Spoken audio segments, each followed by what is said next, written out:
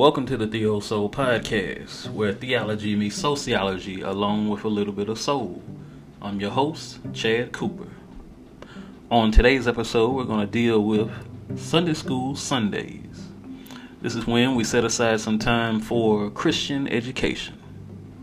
We'll go over a Bible lesson that includes the scripture verses, a brief introduction and background of the lesson. Then we will have an exposition that will give a verse-by-verse breakdown.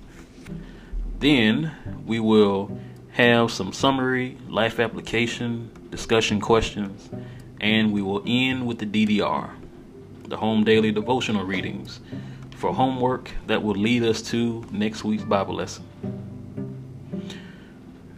This Sunday School Sundays episode will be the 13th and final spring series lesson for the month of March, April, and May.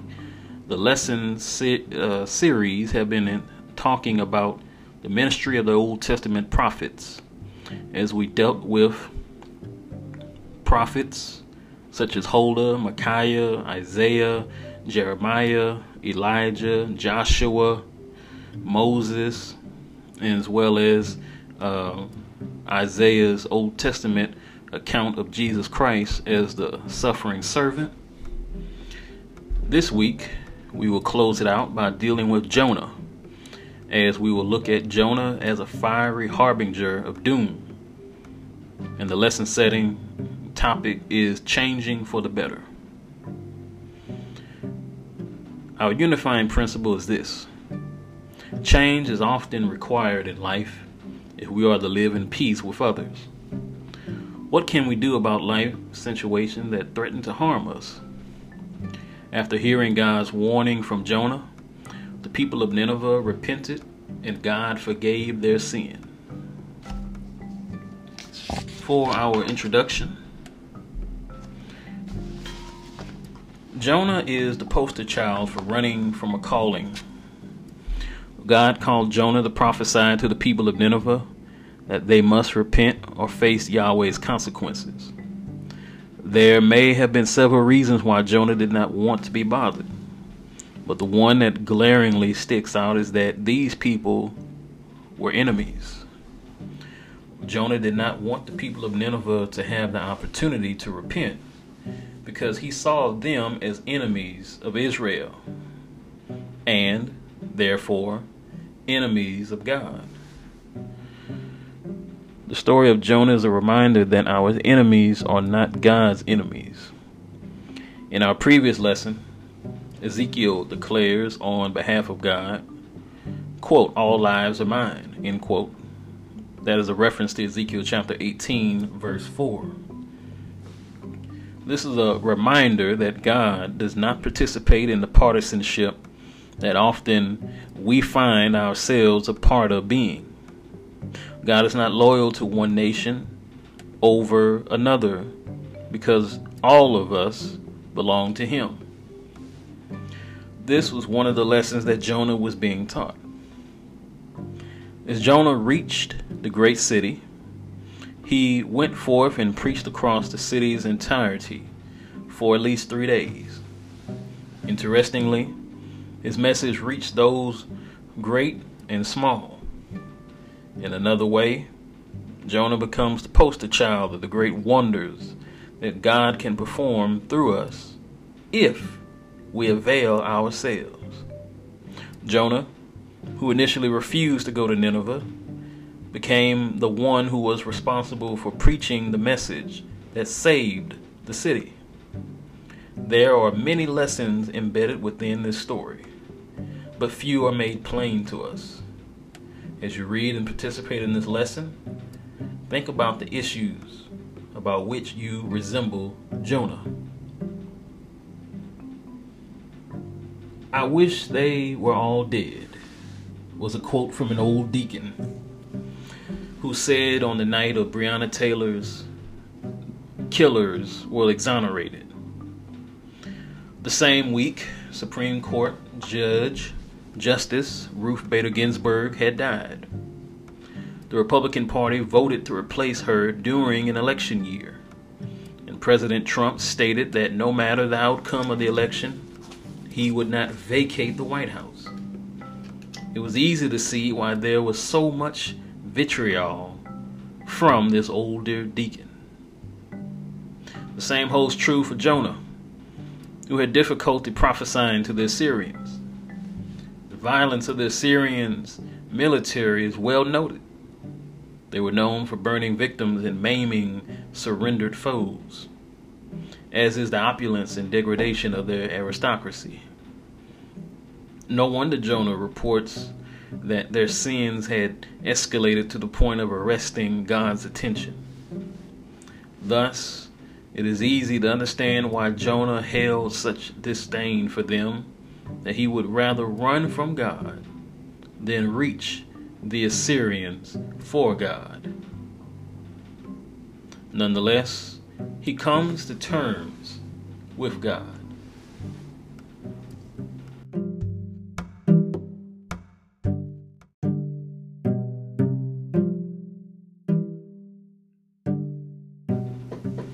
For our exposition, section 1 is entitled Jonah's Second Call. We'll read verses 1, 2, and 3, then we'll stop and discuss. From the New King James Version, it reads as follows. Now the word of the Lord came to Jonah the second time, saying, Arise, go to Nineveh, that great city, and preach to it the message that I tell you. So Jonah arose and went to Nineveh, according to the word of the Lord. Now Nineveh was an exceedingly great city, a 3-day journey in extent. Jonah is in a dilemma.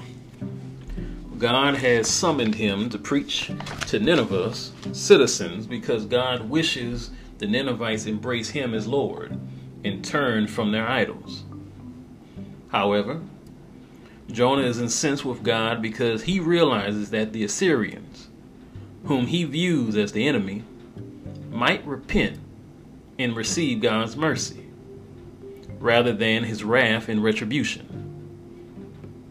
Knowing Assyria's aggression towards Israel, the prophet did not believe that the Ninevites were worthy of God's blessings. Regrettably, Jonah believed that he could escape the mission that God had planned for him by going to Tarshish, which was considered the end of the earth in that day, where God would not find him. This plan, however, does not work, and God returns Jonah in the direction of Nineveh to complete his work. Now, God calls Jonah for the second time to go to Nineveh and proclaim the prophecy that would soon be revealed. Originally, Jonah did not want anything to do with the acknowledgement of his call from God. Whether he desired to avoid being a prophet or his lack of desire to serve as a public voice for God, Jonah attempted to flee from the presence of the Lord. The prophet's instructions would be very simple. Jonah was to preach the message that God would furnish. From Joppa, Jonah was instructed to travel 550 miles to the Assyrian city and declare the message to the people, including the king. This time, Jonah obeyed the Lord and traveled to Assyria's great city.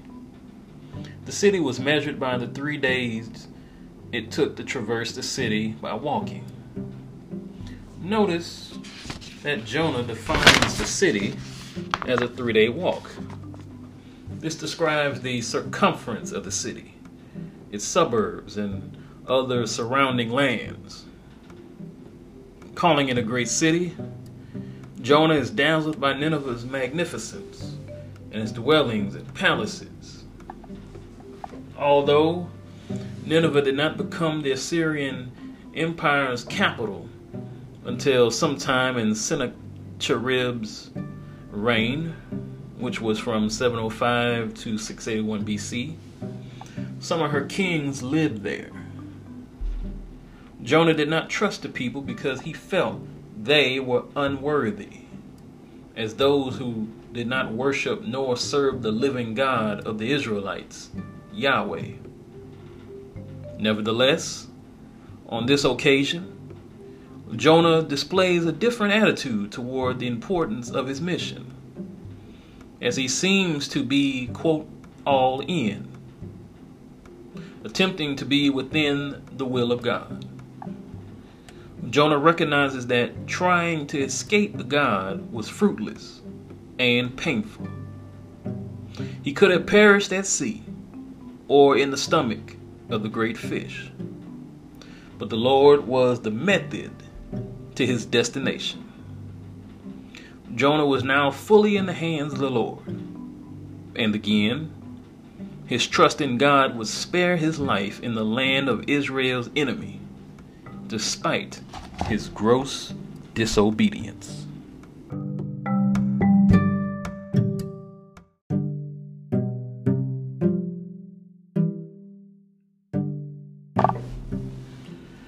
Section 2 of our exposition is entitled Jonah's Proclamation. We'll read Jonah chapter 3 verses 4 through 6 and then discuss.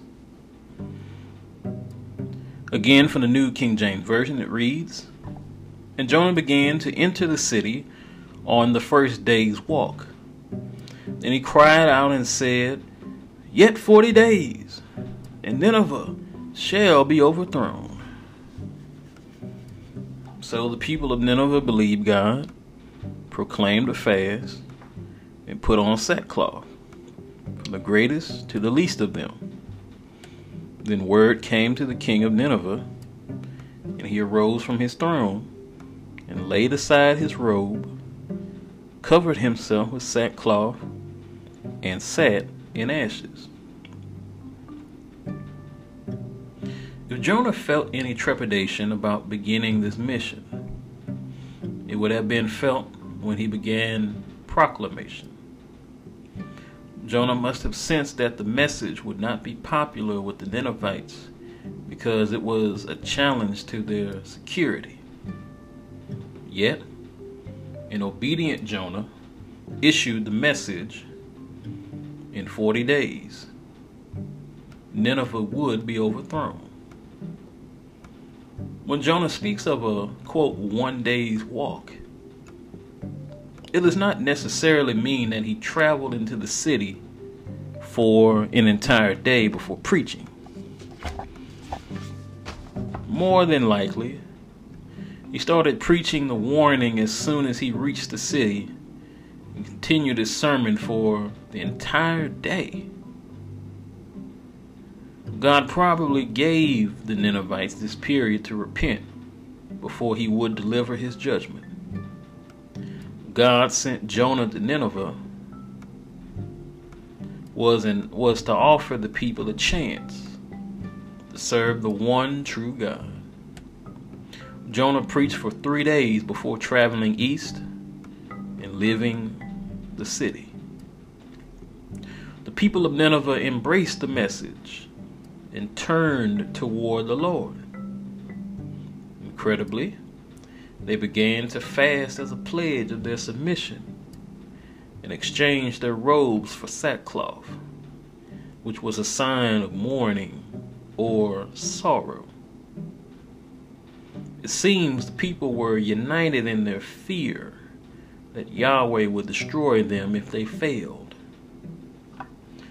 Because the Ninevites reacted to Jonah's message in a short time, there are some scholars who don't believe that the conversion happened as recorded. Others doubt that the Ninevites were not genuine in their conversion. However, this is the definitive miracle of the book. God's sovereignty is unquestioned, even amidst Israel's enemy.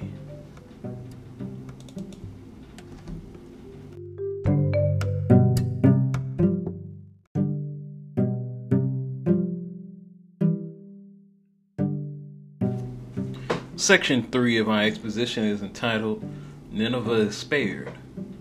We read Jonah chapter 3, verses 7 through 10. From the New King James Version, it reads, "And he caused it to be proclaimed and published throughout Nineveh by the decree of the king and his nobles, saying, Let neither man nor beast, herd nor flock taste anything. Do not let them eat or drink water, but let man and beast be covered with sackcloth, and cry mightily to God. Yes, let everyone turn from his evil way and from the violence that is in his hands. Who can tell if God will turn and relent, and turn away from his fierce anger, so that we may not perish? Then God saw their works, that they turned from their evil way, and God relented from the disaster that he had said he would bring upon them, and he did not do it."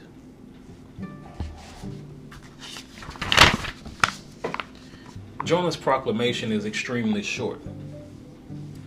At this point, the king issues his decree to initiate the fast, saying that no one, including their animals, were to eat food or drink water for 40 days.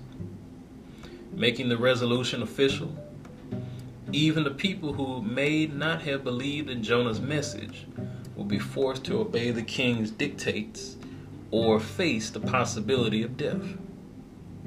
However, it seems as if the entire city was united in their quest to embrace Yahweh. Although the report does not specify any acts of worship or descriptions of proselytism, a miracle had to have occurred. The king commanded the people to turn from their evil practices, which would mean destroying their idols, altars, and high places to align with Yahweh's religious practices. Moreover, the kings decreed that the people were not only clothed in sackcloth, but their animals had to be draped in garb. What is clear is that the king was afraid of challenging Yahweh, because he demanded that the people become urgent in their call and prayers to the Lord. Jonah reasoned that since the Assyrians had embraced Yahweh, their actions may keep them from being punished by God's judgment and wrath. Jonah's exclamation of "Who knows?" reveals that he is not sold. However, the king hoped that their visible acts of penitence would spare them from doom. Seeing Assyria cowed in this manner is astonishing, because this was a violent and fearless nation whose cruelty was legendary throughout the civilized world.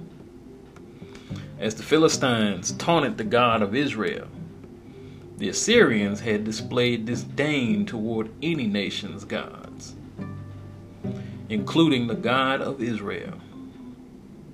Additionally, Nahum vividly describes the violence by which the Assyrians methodically pillaged and ravaged the cities they conquered. See the reference to Nahum chapter 3, verses 1 through 4. However, God provided his mercy upon the Assyrians when he saw their deeds revealed that they had repented and turned from their wickedness. Several scholars, however, believe Jonah's message may have contained conditions that, if unfulfilled, would force Yahweh to rescind his leniency and clemency toward Assyria. Several scholars argue that God spared Assyria because the rogue nation would serve as his hand in punishing an unfaithful Israel. God never loved the sins of Assyria. However, he never failed to love the people. In the largesse of this scenery, God forgave Jonah and now displays forgiveness toward the Assyrians. we do not determine whom God forgives.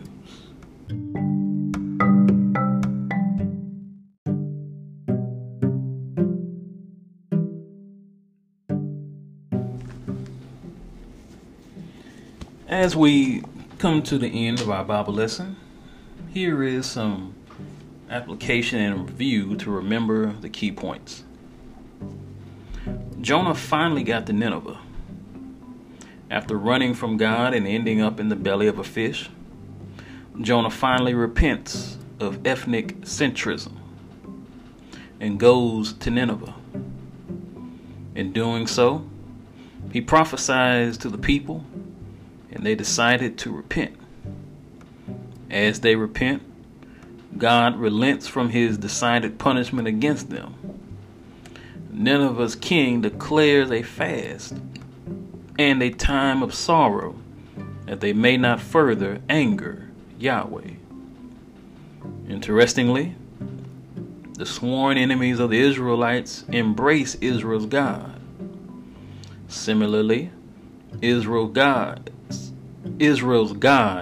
embraces their enemies, demonstrating God is God of all.